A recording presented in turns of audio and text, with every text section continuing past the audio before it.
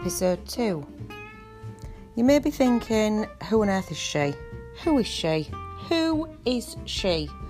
So this is a little bit about me. I'm Eliza Jong. I am a Yorkshire lass, born and bred. I live here with husband, who for the budding detectives amongst you, that's right, is my husband. We've got two beautiful, if not slightly feral children, who are my little ankle biters. We've got two crazy dogs, a lizard, and until recently some fish, which have all now died. Thank God for that. They kept getting this thing that made them blow up like a blowfish, not like a bomb, and swim in circles upside down. And I couldn't decide if it was cruel or kind to flush them, so I just left them for a bit and hoped for the best, which clearly did nothing because now they're all dead. Swim bladder, that's what it was, maybe. Anyway, on the plus side, I don't have to clean the tank out anymore, which was a really crappy job, so win-win. I've got a part-time job in a bank, but my main full-time job is being a mum and a wife and a homemaker.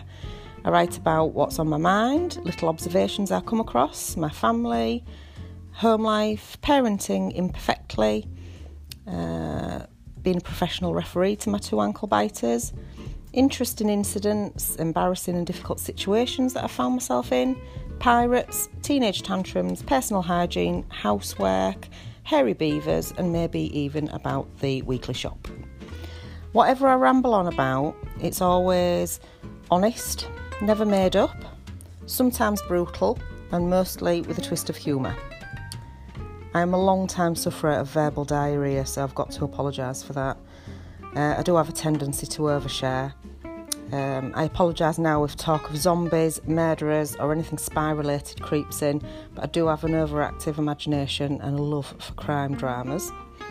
Zombies are the only thing that scares me, except trains, but that's totally irrational, so we won't say any more about that. Women supporting women is something close to my heart, and something that there's not enough of in the world. I'm a huge fan of accepting what life throws at us.